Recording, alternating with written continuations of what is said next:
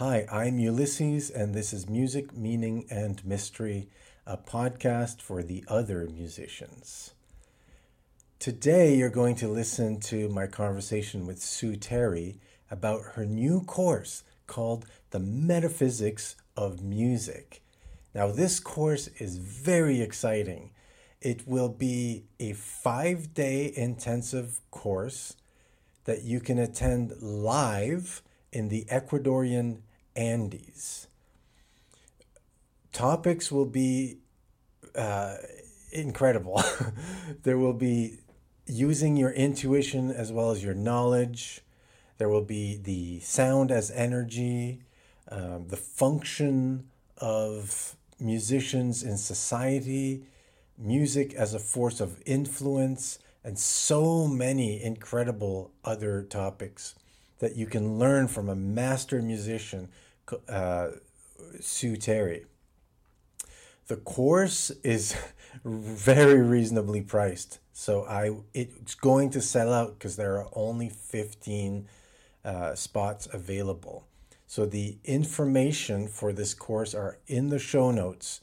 There will be Sue Terry's email and the website that gives you information about the course and all how you can book your class. So if you're planning a vacation in August, plan it in May because you get a discount on this already incredibly priced opportunity to learn from master musician Sue Terry about the metaphysics of music. So, information in the show notes. Check it out. And now the conversation with Sue Terry. Okay. So you have the esteem of being the first Music, Meaning, and Mystery podcast guest to score a hat trick of appearances. Yeah, so this is appearance number 3 for you, and not enough as far as I'm concerned. Oh, thank you. I always love talking to you, and I wanted to have a conversation with you about this course you've put together called the Metaphysics of Music. First, I'm so glad that it exists. I don't know if it's the first of its kind, but it's the only one I know in this uh, modern age of, not that at all. So much appreciated. What spurned you into putting this bold course together? Well, this is actually something I've been researching this for so many years, and then just started getting the idea. I should teach a course on this. I should share all of this stuff with people that are interested in, what is metaphysics? Metaphysics is a study of reality, right? So we need to study the reality of music. What's the nature of reality? What's the nature of reality of music? And you're right, no one really talks about that. They certainly don't talk about it in music school. So as I got more and more deeply into studying these aspects of vibration and frequency, and how vibration and frequency from sounds and from music is translated into other ways that we can perceive them, like the work of Hans Jenny, who created a method of displaying vibrations in a medium like sand or water or something like that. Right. He got his ideas from Chladni, who was before him, who was experimenting with that same thing. So I just started getting more and more into it, and then I thought, I'm going to teach this. And actually, the idea to teach it and thinking about how I would have a course like that and how would it work. So I made basically a complete curriculum with modules and everything, as if I were going to teach it at a university. And I thought that I might be able to teach it at a university near where I live. But what ended up happening is I sent the curriculum to my friend who is the founder of the Cuevas del Ilalo, which is this amazing international arts center, high atop a mountain in the Andes, overlooks the city of Quito. Absolutely amazing How place. appropriate, yeah.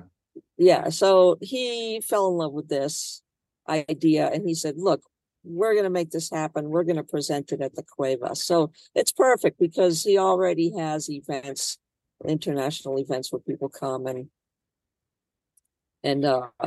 they stay at the bottom of the mountain in a really nice hotel.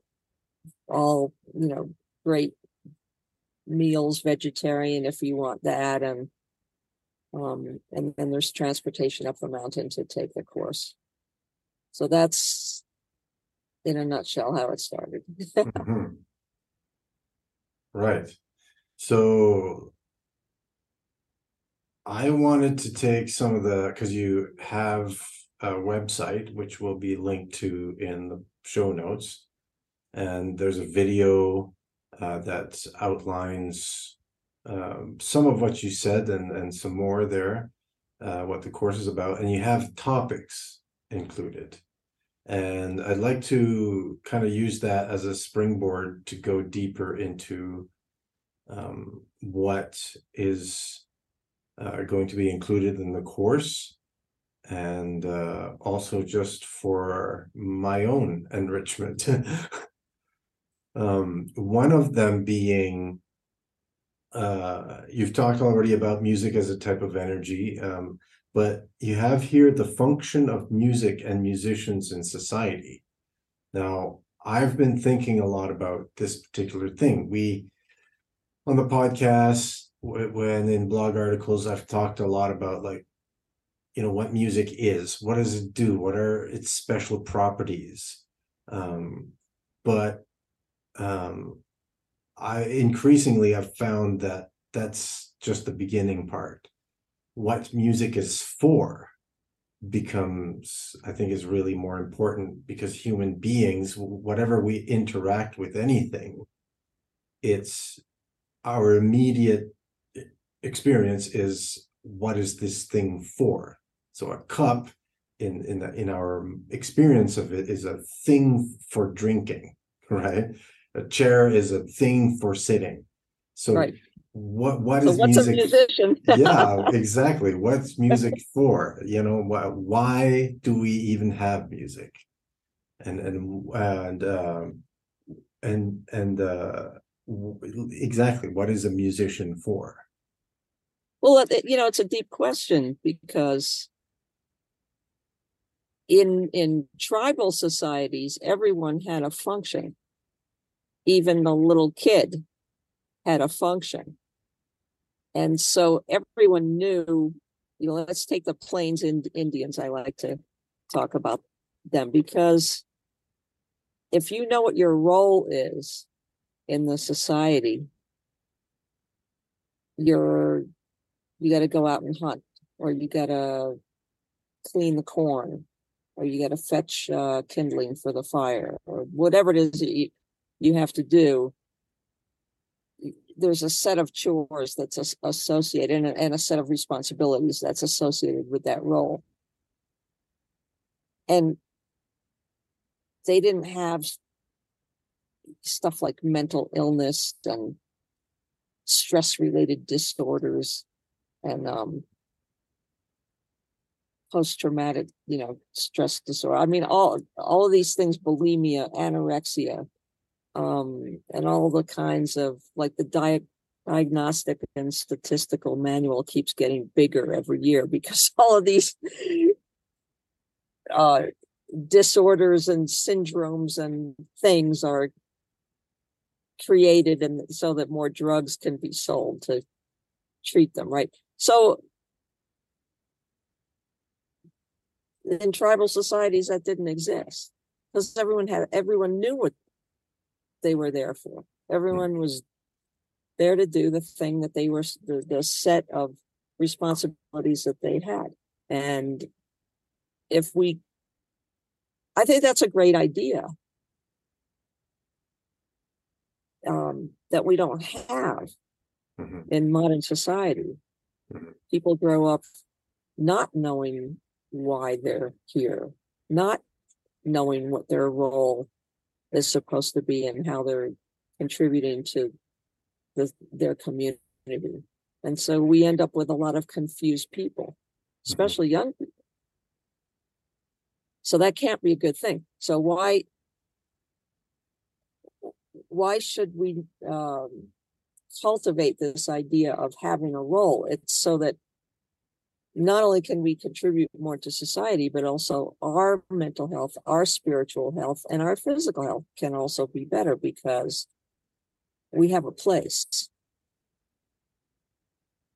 Place is really important. And that's kind of a metaphysical idea. I don't mean like a place, a physical place. It's a place in the universe for you. So don't we all want to feel that we have a place in the universe? I think we do. So as a musician, we have to put a lot of thought into what's our role. And I believe that musicians fulfill the role of a kind of shaman. And we don't really have shamans in modern society either so much. It's kind of a fringe thing.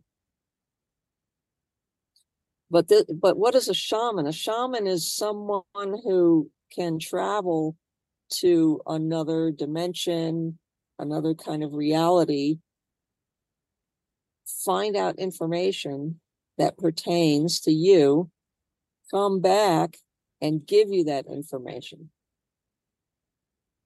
So isn't that what we do when we play music? Ideally, we're trying to go to that other place where the magic part is. And there's always a duality. There's always the basic quotidian daily existence that we have. Maybe if we're out like playing some kid's bar mitzvah, maybe we're not, in the most elevated spiritual state, but we can get there. I've gotten to that state on bar mitzvahs. Come on, it's possible to do. So there's a lot of, I think, to cultivate that ability as a musician, we're talking now, to cultivate that ability to go to these other dimensions, for lack of a better word. Because I think when we're really in the zone of playing music, we are in another dimension. We're not in the daily world anymore. And then that's kind of the addiction of music, right? So we always want to keep getting to that place. And sometimes days go by and we don't get there. But that doesn't mean we stop practicing, because we have to be in shape for when we do get there. So this is part of our role. I think we're kind of modern day shamans, and this is why we have a big responsibility to our community, and our community is, the people that we interact with them. I think that musicians need now, in order, and we can even look at that in a marketing. Musicians are always complaining about they can't. It's so hard to get a gig. You get it 25 times. When you do get a gig, it's your responsibility to promote your own gig. That, when did that start happening? That's fairly recent, First day someone told me, well, do you have a press kit? I was like, a press kit? What's that? Play? Press kit. But now Yeah. it's all about that now. It's all about the marketing. So because it's become so commercialized, what we do, it's not even sacred anymore. That's why we're trying to keep looking for the sacred part, Hmm. because that's what attracted us in the first place, was this magical thing about music. Hmm. So we have to go back to that feeling. We have to remember why, in the first place, we wanted to play music. Hmm. And then we have to say, all right, now we're out here in a marketplace. We didn't really want to be in a marketplace, but we got in it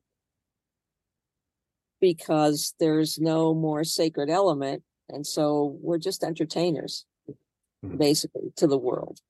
And so now, how are we going to attract the attention of the people who we know we have our listeners, we know we have people that will love what we are offering, but where are they? How do we reach them? It's so hard. Hmm. And that's why we have to keep honing our craft, because we're competing with AI, we're competing with child prodigies, we're competing with international performers, the internet, all kinds of entertainment, sports, what have you. There's just, it's not like in the old days when the battle of the bands in a little town, in a little village, that was the huge entertainment of the next 6 months. People were going to be talking about that. Hmm. So it's not like that anymore. So there's just so much stuff going on. Hmm. So this course is about not only strengthening the abilities of musicians, because I want musicians to sign up for it, but it can also be for people who are just so passionate about music, and maybe they don't play an instrument. That's okay, Hmm. but they want to know more about it. Hmm. Because I've known musicians, I've known people, and I'm sure you have too, Ulysses, that they're not musicians, but they just love music. Maybe they love music more than musicians do. Yeah. Because Yeah. right, because they can't do it. Yeah. Yeah. So there's a lot going on in there. I have some thoughts.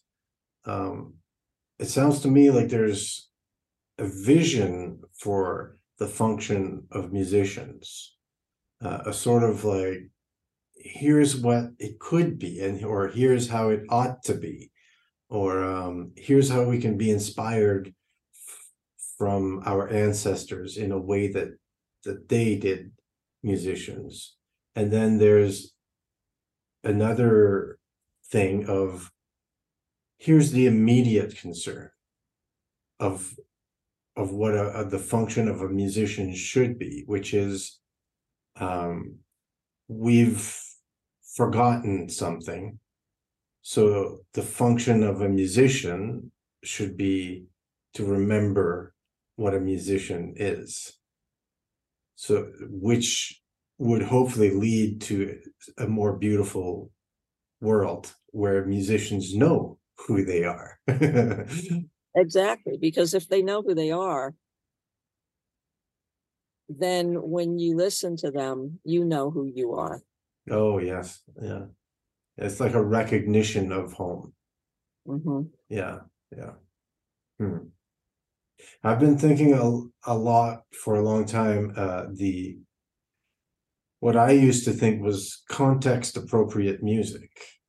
So, What's um, that? yeah, so so the reason it's so David Byrne wrote a book called How Music Works. I don't know if you read it. No, I Um, haven't read that. he's got some interesting theories, but there's a limit to how far he can go with them.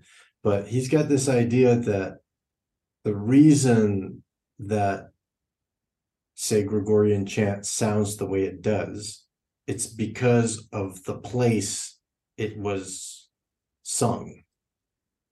So the architecture of a church does not lend itself to anything that's like percussive, really, right? It's better if you have sustained notes that bounce back, rather than a lot of different notes, because the notes bounce back and there could be like dissonance. You know what I mean? Like of the next note, first note could bounce back on the second note if you're not careful, right? Right, exactly. Yeah. Whereas that wouldn't work in a place like the CBGB or something like that, right? So it got me thinking about there's music for certain things. There's a guy I talked to, he's a Hugon, so he's a voodoo priest. And in his tradition, certain songs are meant for certain things. So there's a song for when your grandmother dies, and there's a song for when you celebrate a certain spirit, and there's a song for this and for that. And so in the same way that you wouldn't, it's kind of weird to play Iron Maiden if you have your uncle and his wife over for dinner, right? You need, so, but really what that is a hint that music is meant to be in service of something, right? So the music isn't necessarily the main attraction of a musical performance. It's meant to be for something, just like a musician is meant to be for a certain purpose. Totally. And that's what it is with the Indian music. The ragas are designed to be played at a certain time, at a certain season, for a certain occasion. There's some ragas that can only be played in the morning. Some can only be played in the evening. Some can only be played for this function, that function. Yeah. And I often wonder, and there's a separation there, that you still have a separation between sacred music and secular music. And it's like, we don't have that anymore. Because even the worship musicians, they're out there hustling like everybody else. Right. Hustling in the marketplace. So that there really is no separation in the West. That's exclusively a kind of Asian idea that I always wonder, if I was born in India, what my life would, as a musician, would have been like. It would have been super different. Maybe the traditional churches have preserved some of that at their liturgical services. But while you're there. While you're there, yeah. Yeah. Yeah.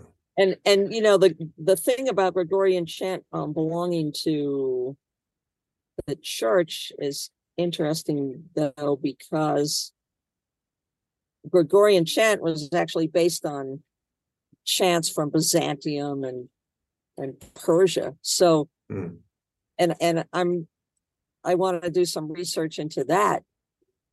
I don't know how much I'll be able to find, but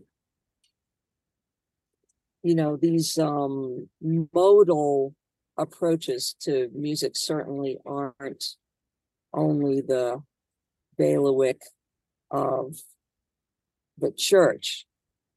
We hear them elsewhere. Sure. And but the power of it, I mean, I like to listen to them myself when I want to just calm down. I was even thinking of making a shakuhachi recording of Gregorian chants. That'd be cool, yeah. Yeah, that would be really cool. I started transcribing some of them. But there was an audio researcher named Alfred Tomatis, Dr. Tomatis, I don't know, like 100 years ago or something. And he was he was asked to be a consultant to one of the Benedictine churches who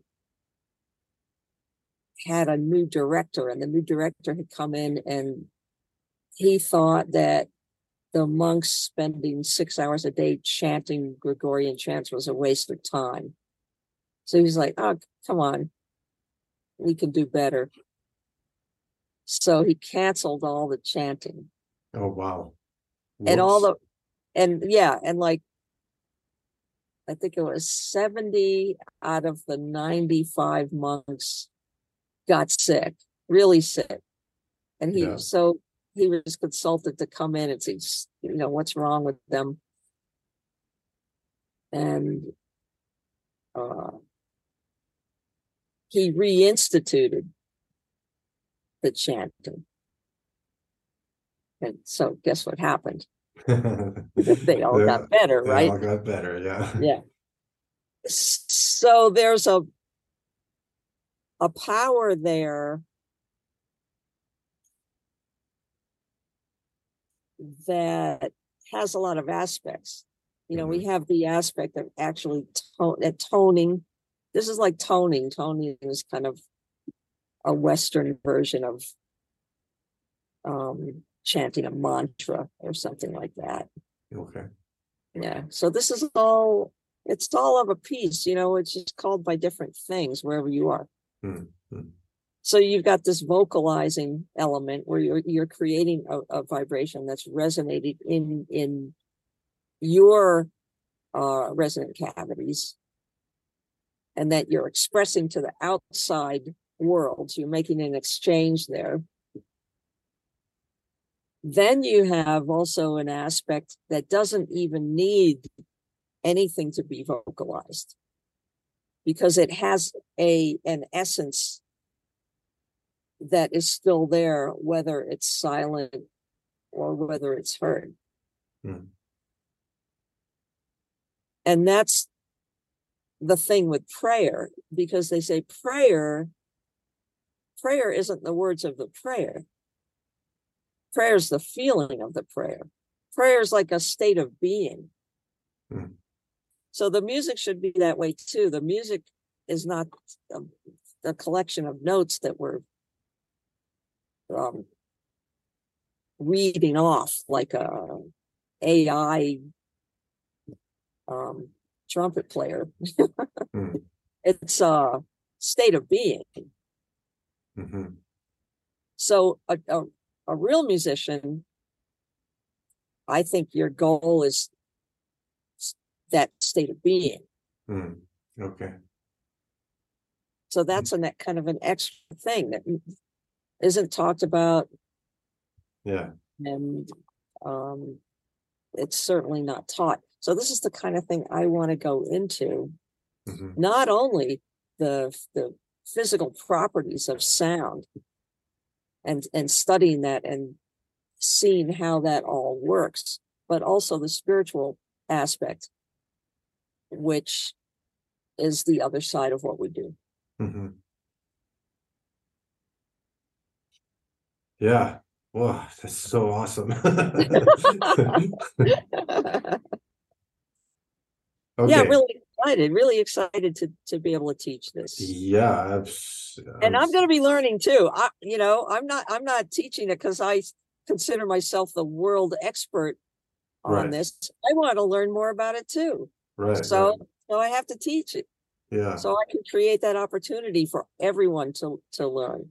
Yeah. Well, it's so vast. How could you stop learning about it? Yeah. Right. Yeah. I want to ask about music as a political force. On this podcast, I've at most flirted with this thing, even though it's obviously a thing that exists in music. During the lockdowns and the here in Canada, the convoy of truckers, there was a big protest there. And it struck me all of a sudden how that was a musical event, because there were horns blaring as a judgment against the government's actions. And in the tarot, the judgment card, it's horns blaring. And the further in that pattern is the walls of Jericho are brought down by horns, right? So, I mean, the everyday experience of linear time is not as dramatic as a story or a single image on a tarot card. But looking back, if you expand your perspective on time, you could see how this would be like one of those events, right? We'll see. But music, that's like kind of like the more esoteric end of music as a political force. But obviously, there's you can understand this in more like kind of granular ways, like protest songs, and how, you know, and protest musicians. You know, Woody Guthrie, or, you know, has the famous "this guitar kills fascists," you know, thing. So music as a political force, that's as much as I'm feel confident talking about. But I'll pass the puck over to you, and you tell me about music as a political force. Okay, yeah, well, let's dive into that a little bit. Okay. So, because that's very germane to the musician's life today. Okay. So music has the documented empirical ability to bring together large masses of people. Right. We've seen that over and over again, right? So what happens is that music, rather than say music as a political force, maybe we should say music is appropriated as a political force. Right. So it's used to manipulate people. Mm-hmm. Whether the goal of that manipulation is seen to be a maleficent or beneficent goal, I mean, who's the judge of that? Right. But even the and how does it do that? And this is a really mystical thing, Mm-hmm. because not only do we have the aspects of music that are readily understandable to everyone in daily life, the repetition of it, the uh, the you know, it's called the hook, right? The chorus of a song, or the hook of a song. Why is it called the hook? Because it grabs you, you know. Mm-hmm. And this is also kind of an echo of the muse. Was it the muse Terpsichore, or was it a different muse who had the hook? No, Thalia, the Greek muse Thalia. She had a hook, like a crook staff. Mm. And this is why in vaudeville they would bring Right. you if you sucked, right? Yeah. You got the hook. You were hauled off, you know. It's like Thalia didn't like you. Right. Okay. Right? So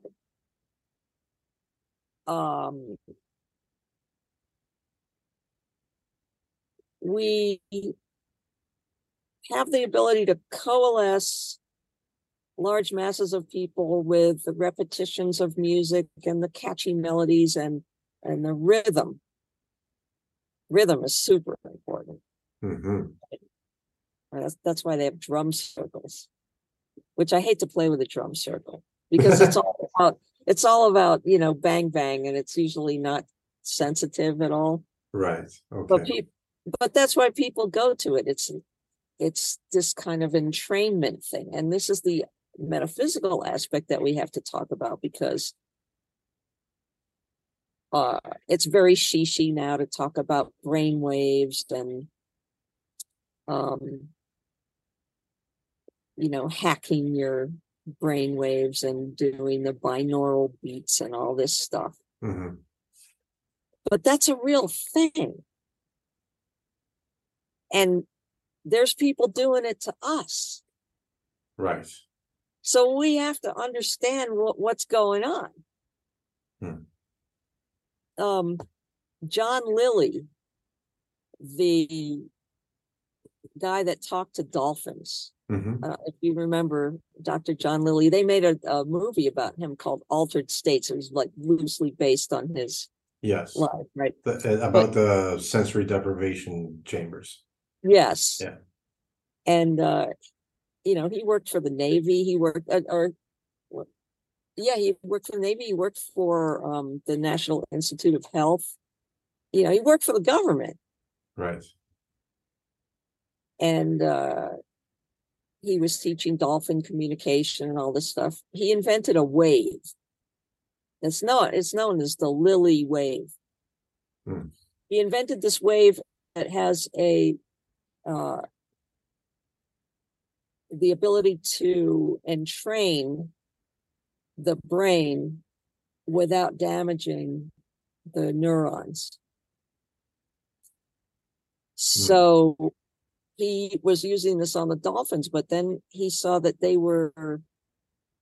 he didn't like the way the government wanted him to go, the direction that they wanted him to go with. He thought it was kind of abusing the dolphins, and he loved the dolphins.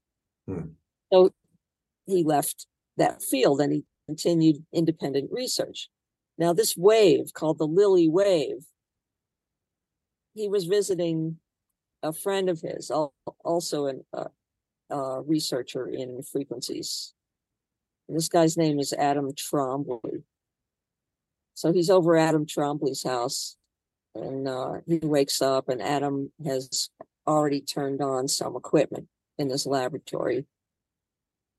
And John Lilly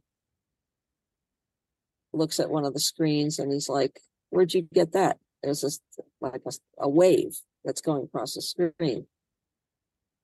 And Adam Trombley says, "Oh, I picked it up from the television. Oh. It's being broadcasted over the television." I mean, this isn't like by channel. This is the television. The set itself. Yeah. It has this wave. Right. And John Lilly goes, "Well, that's my wave. I invented that wave." But to use with the dolphins. And somehow, government, the powers that be, right? Because if you got to control communications to control people, right? That the Nazis knew that. Albert Speer built an auditorium, especially with certain acoustical properties that would entrain people into alpha waves so that they would sit there and listen to Hitler's boring speech. Be more influenceable. Yeah. And so basically when you watch TV, this is why it's called the idiot tube and whatever, but this is why you sit there kind of mindlessly in front of the TV, because it's broadcasting this wave to capture your attention and to relax you. And when So you're it's in it's a a relaxed planned state, in a relaxed state, you're more prone to suggestion, and it's one of the, if you look at the FBI cult checklist, one of the things they say is, do they use, techniques of entrainment? And if you don't know what those techniques are, and if you don't know you're being entrained, I like to say, you didn't think the Manchurian Candidate was fiction, did you? Yeah. This is all stuff the KGB, the CIA, they've been working on this for 70 years already. Come on. It's all out there. If you go into a department store, you're being entrained. Mhm. You're not. It's not just the music on the system, but there's also a subliminal audio track there that says don't shoplift. Mhm. Hmm. So we're receiving all of these suggestions, and it can get much more insidious than that. Mhm.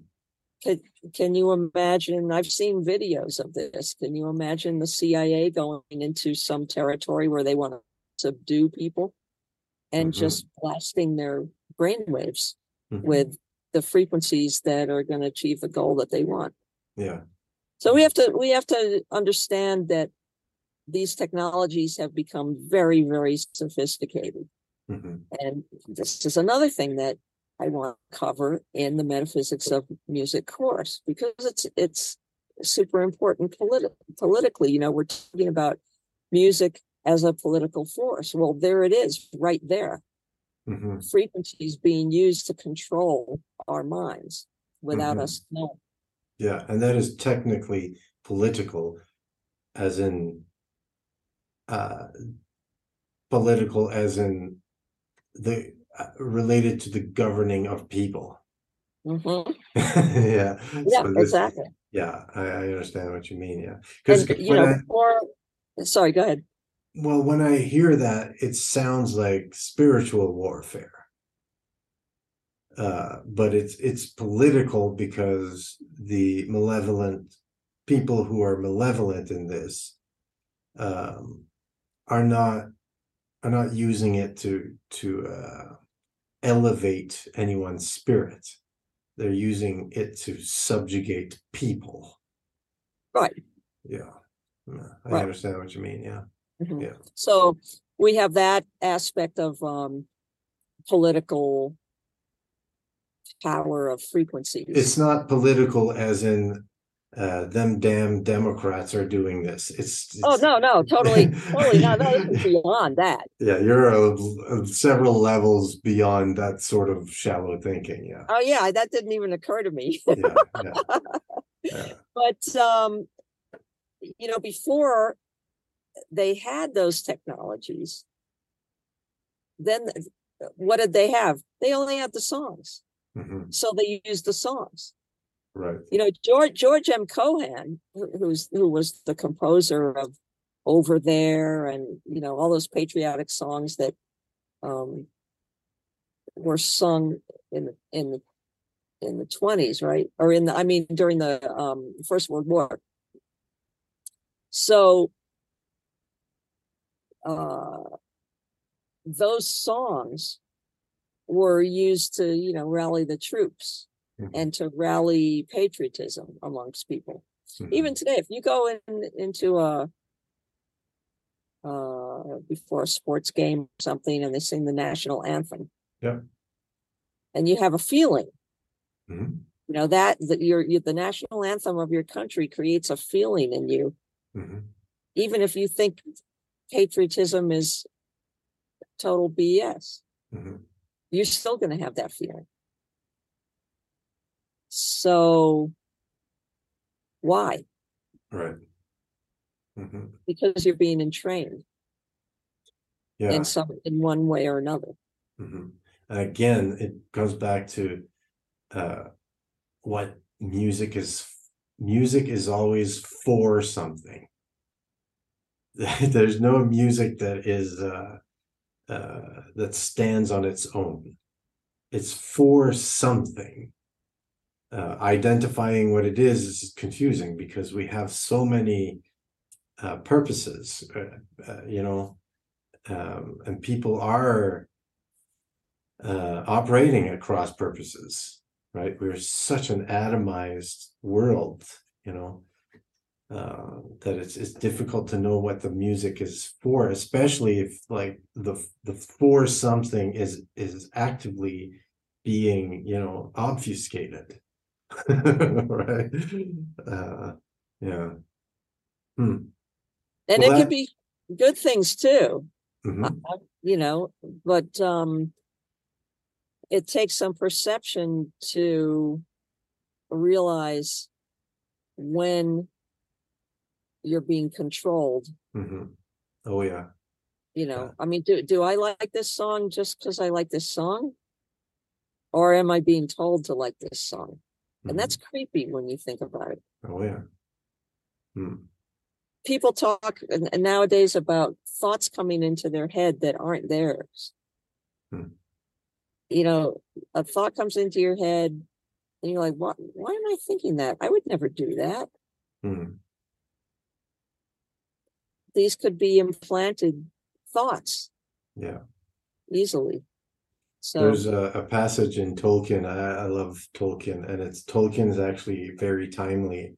And I read there's a passage that goes they're in a war and they're under siege, and the everyone's starting to get demoralized, and I believe it's Gandalf that says that warns against that, because the enemy has a weapon much greater than hunger or fear, and that weapon is despair. Right. So right. if you don't know what's happening to you, and it is happening to you, then it's easy to think that there's nothing you can do about it. Right. That's an important point, because you could be motivated by hunger. If you're hungry, you're gonna try to find some food. If you're afraid of something, you're gonna try to fight it or find a way to get away from it. So you're motivated to do that. But if you're just in despair, like you say, you have no motivation for anything, and then that's when they've got you. Well, you've got a topic here that's called the enemies of music. I'm assuming you've sort of touched on that, but is there more to it than what we've already discussed? Well, the biggest enemy, so let's talk about musicians for a second. Who's our biggest enemy? We are.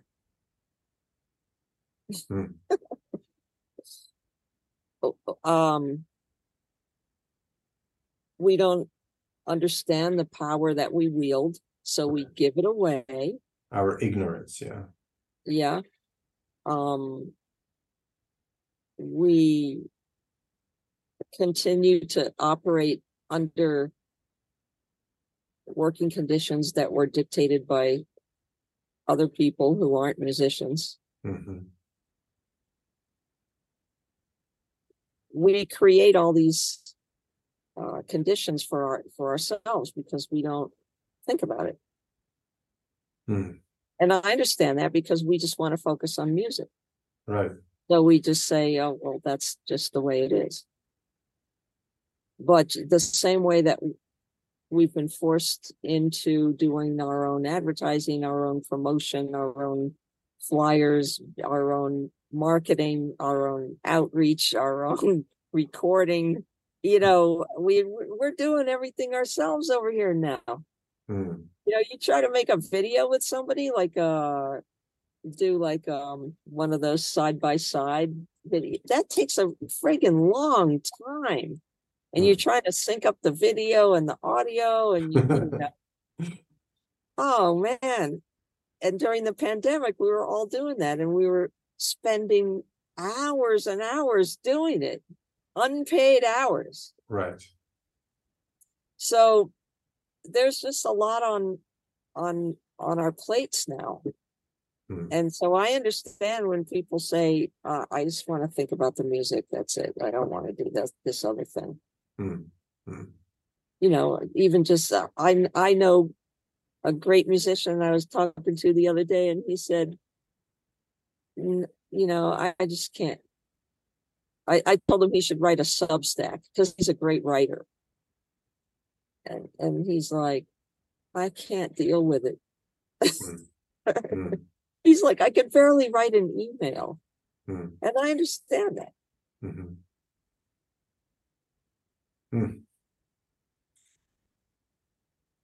Did I So, answer your question? I'm not really sure. well, the enemies of music, I mean, Yeah, so you, ourselves, we're creating these conditions because we just accepting. yes, exactly. It's this, and I've been harping on this thing ever since this blog and podcast. Um, it has to start with us accepting who we are and how much, what, not how much power, but the quality of the power that we Mhm. have. And it's a difficult thing because when you really wrestle with the repercussions of that, um, most of us are going to find that we're not where we're supposed to be. And that's like tough. That's tough, man. That's And then sometimes we're really not clear about where we're supposed to be. Like who says we're supposed to be somewhere? We get those ideas from outside a lot of times, and we internalize them. And I think a lot of times we shouldn't be doing that. mm-hmm, Time is a big enemy, mm-hmm, and not only uh, time in a linear sense, in a daily sense of trying to find time to practice and find time to do all these different aspects of our career, whatever. In addition to other responsibilities that we have with our partners and our children and our pets and our properties and our jobs and whatever it is. So not only time in that sense, but also um, kind of cosmic time mm. and epochs Ah, and the zeitgeist. right. So there's these big chunks of time that we're just kind of floating around in, Mm, and we're somewhat subject to those right. laws that are being created by those big blocks of energy, Mm-hmm, just because we happen to be existing during them mm-hmm. or in the midst of them. So that's another one that comes to mind. Well, here's a big question, and I want the truth. Are you hopeful? Yeah, I've expected you to answer that because why else would you be doing this course? yeah. I'm not in despair. Good. I'm not even afraid. Tell me more about that. I'm a little hungry though. Hmm. So um I just have this idea and this feeling, and that's kind of backed up by conversations with that I have with colleagues and um, videos and music that I see people putting out. That's very, very metaphysical. Hmm. Things that are, I'm not the only one out here. There's a lot of people, a lot of musicians are exploring the metaphysics of music now, and maybe they don't call it that, Mm-hmm. but I think that's what they're doing. Hmm. And there's a lot of interest in sound and in alternate tunings. If you go on the internet, you see this stuff about 528 hertz is the magic solfeggio number. I don't know what the hell they're talking about. and 432 hertz is the, instead of A440, they want you to tune to A432, and that's the magic, you know nature frequency that we should have been tuned to. And it is true, the A that's used today, we say A440, but actually a lot of orchestras are tuning to A442. If you go to Europe, don't be surprised to hear A444. It's such a pain. You got a clarinet. I mean, it's not going to go in anymore. Right. You can't make it any shorter to match that pitch. So Right. people have to buy new barrels that are shorter. My barrel used to be like this. Now it's like this, right? Just in the past 40 years that I've been playing the clarinet. I see. 50 years. So,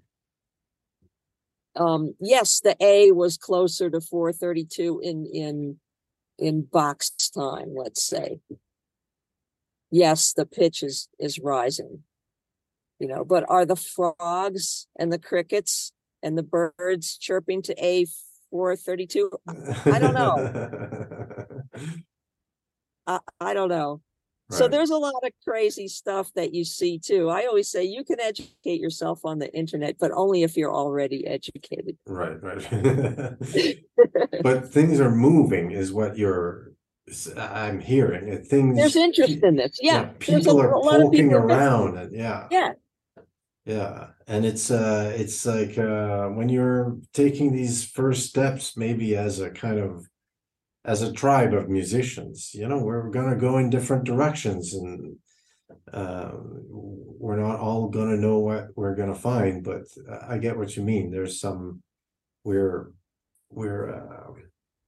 oh, what's the word I'm looking for? When you're in the dark and you're with your hands, you keep going like this because that's kind of how it feels, and finally you find that light switch, especially in a place you're unfamiliar with, and then like everything becomes clear. Yeah, I think ultimately I believe that too, and I think we have to be hopeful, in the sense that we have to be, that may be what faith is. If there's reason to hope. If you're hoping, if you despair, then there is no reason to hope, right? Because it's a kind of a self-fulfilling prophecy. And this is another responsibility that we have to assume, as not just as musicians, as human beings. We have to understand ourselves to the degree that we know the dark part of ourselves, the light part of ourselves. We have to know everything. And this is an ancient axiom that's been repeated over the centuries: know thyself. So if we know ourselves, then we know when outside influences are coming in to try to change us. Right. So if you're a musician, then you have to apply that principle to your role of being a musician. And you've just got to go deeper. That's all I can say. We have to go much deeper. It's not just about melody and harmony and rhythm and dynamics and repetition and retrograde inversion and E flat 13 flat 9. We got to go beyond all of that. Yeah, it feels like it's time, and I'm so glad you're putting out that invitation. I have no doubt it will be answered, and when you do get this done, update us how it went. Obviously, I'm in Canada. I won't be able to go to Ecuador, but I have some friends who are from Ecuador in Quito. Cool. So I definitely shared that with them. So yeah, I'm sure it'll work out. I'm going to be teaching it in English. I mean, unless 15 Ecuadorians sign up tomorrow. You gotta do some learning. But we want to attract an international audience. Right. Yeah, So I we're get that. Yeah. yeah, and in a few weeks we're going to be putting this out to our European audience. So English being kind of a common language Yeah. amongst many nations. So Hmm. Exciting. Exciting. Anything that you wish I would have asked you about that I didn't, or anything I forgot, or uh where's my course list? Let's see.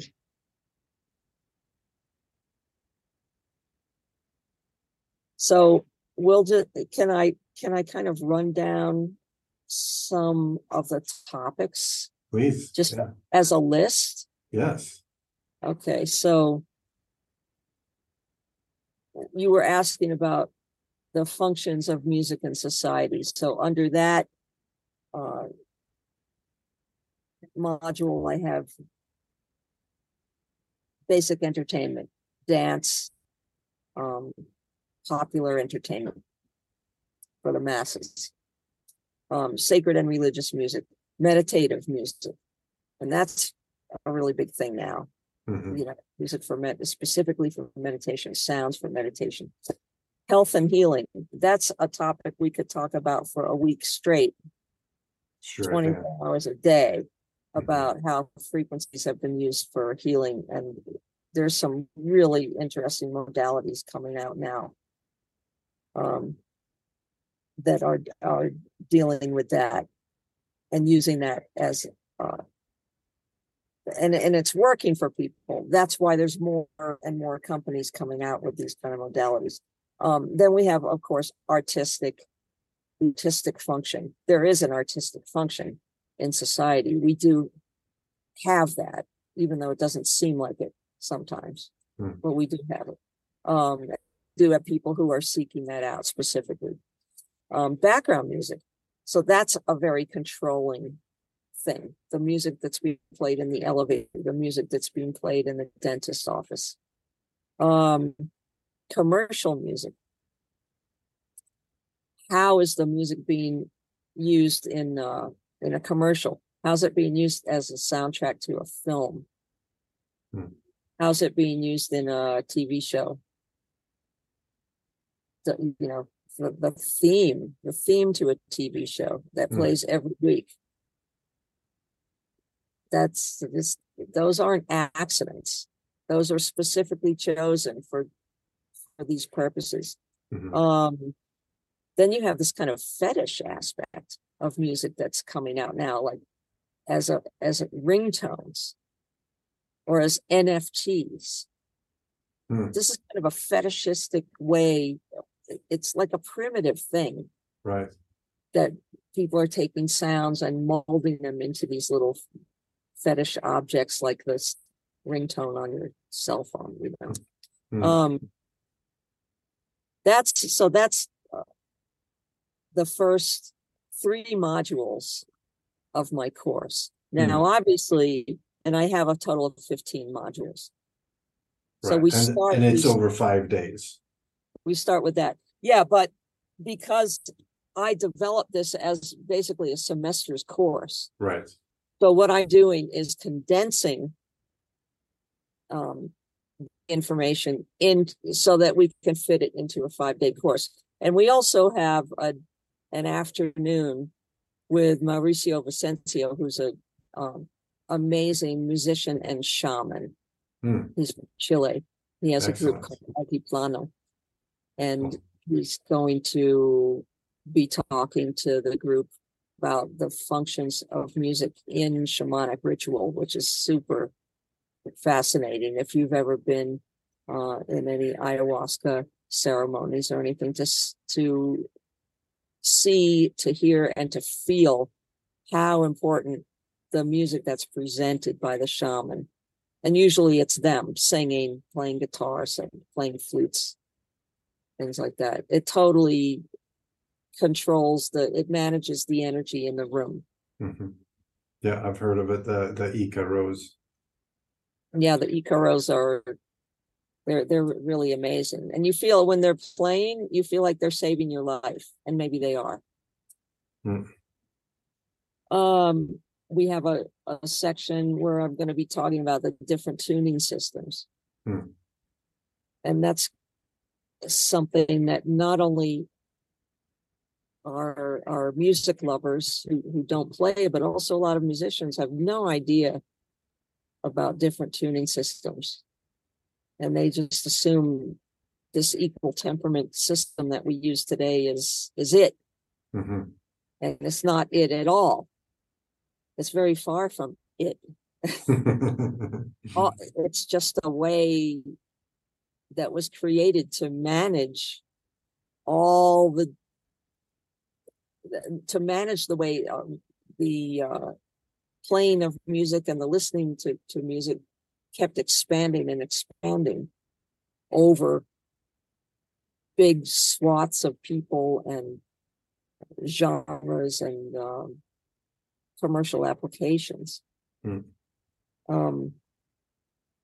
So that's a whole thing right there. But equal temperament it's just a system that was adopted so that more musicians could play together. Right. Yeah. But in the old days, when you see, and we still obviously play this music, if you see, Handel Sonata in F, concerto in B flat. Why did they put the key? No one does that now. Hmm. They had to do it then because the song could only be played in that key. Hmm. Because that's how the composer lined up the instruments, because the Right. instruments weren't equal tempered. Right. They were playing it, according to the natural overtone series. So they could only play, the clarinet had to be playing here, and the French horn had to be playing here, and the flute here. And that's how the whole thing meshed together. If you take that sonata in F and you transpose it like they do today, oh, the singer wants to do it in F sharp. Oh, okay. Bring it up a half step. You couldn't do that. It would be so out of tune. Hmm. It wouldn't work. So that's why the key had to be part of the title of the piece, and a lot of people don't have a Yeah. clue about that. So I didn't know for sure. yeah, it's heavy, when you start looking at the tuning systems Yeah. and then how, pretty much every culture divides music into octaves. Right. So you have the higher version of the note, the lower version of the note, but what you can hear, it's the same note. Mm-hmm.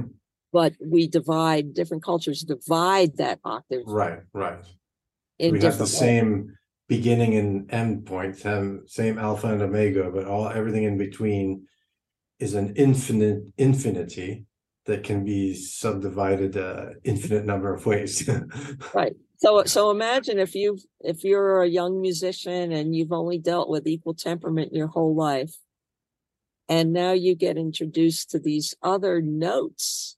I mean, that would be like being an artist and then discovering colors that you never knew existed. Yeah. Yeah. You would immediately want to go out and start playing with those colors. Mm-hmm. So there's, one of my goals in the course is to take people out of the loop. Right. Because loops are closed. Mm-hmm. You're not going to go anywhere in a loop. We have to make those loops that we get into, and we just fall into them. It happens. Mm-hmm. We have to take those loops and make them into spirals so that we can go out. Mm-hmm. And I have a lot of specific techniques that I train to do that. Mm-hmm. So this is another thing that I want to offer people. Mm-hmm. It's wonderful, and it's generous and very exciting. Yeah, it's so that's in August 7th. Yeah, so we start the 7th, but people will have to be there the night before. I mean, this is Ecuador. Right. It's not, Pittsburgh. You got to get yourself over to the Andes and get yourself locked in that set up in that hotel before the course starts, because we start 8 a.m.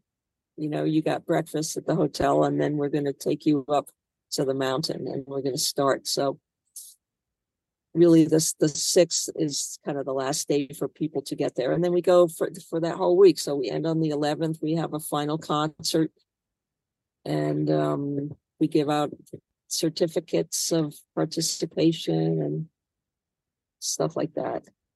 Well, I've often dreamed of the existence of this course.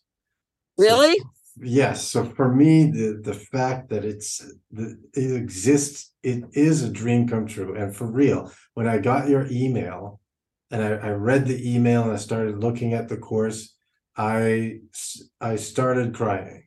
I was so happy that this is happening. It's a real thing that's happening. It's so cool. I'm so glad. Yeah. Wow, that's so encouraging. Thank you so much. Oh yeah, big time. Yeah. Well, it was really great conversation. We'll end it there if that's okay with you. Off the record, I got a couple of questions for you, and yeah, thanks a lot for this third appearance, and I'm gonna keep an eye on this project, and I want to know all about how it's going and everything. So yeah, great, good job. I knew this was going to be right up your alley. You're right. Okay. So we'll put the link to the video and the website. Everything, yeah. Fantastic. And I'll make sure it's prominently displayed, and I'm going to send as many. I've already been talking to people I know about it, so we're going to do our best to promulgate this thing. Yeah. Fantastic. Okay, perfect. Change the world. Let's do it.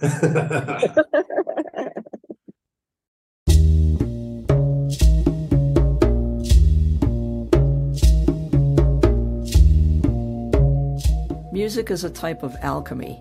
Just as the ancient alchemists sought to transmute base metals into gold, create an elixir of life, and cure any disease, the best musicians do the same thing. We transmute sounds into music, from which we create an elixir of life, and we cure people of all kinds of illnesses, emotional, spiritual, and even physical. The musicians who were able to do this learned it from wisdom passed on to them from their mentors and from their own personal experiences. They learned how to transform sounds into the architectural shapes of music so they could communicate the knowledge. We have to take the individual sounds and mold and design them into a piece of music.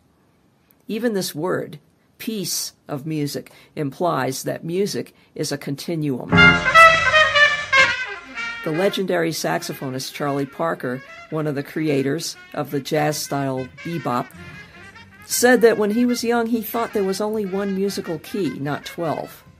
And that concept enabled him to develop bebop because instead of thinking the chords were separate from each other, he understood how they were actually extensions of each other. Pythagoras spoke of the music of the spheres, which saw the relationships and movements of the sun, the moon, and the planets as a form of music. Centuries later, this idea was developed further by Johannes Kepler. He emphasized that this music was not audible to the ear, but rather to the soul. He was talking about vibration. The human body and soul are capable of feeling vibration to a far greater degree than what the ear by itself can perceive. That's how a deaf musician like Evelyn Glennie can perform at the highest level.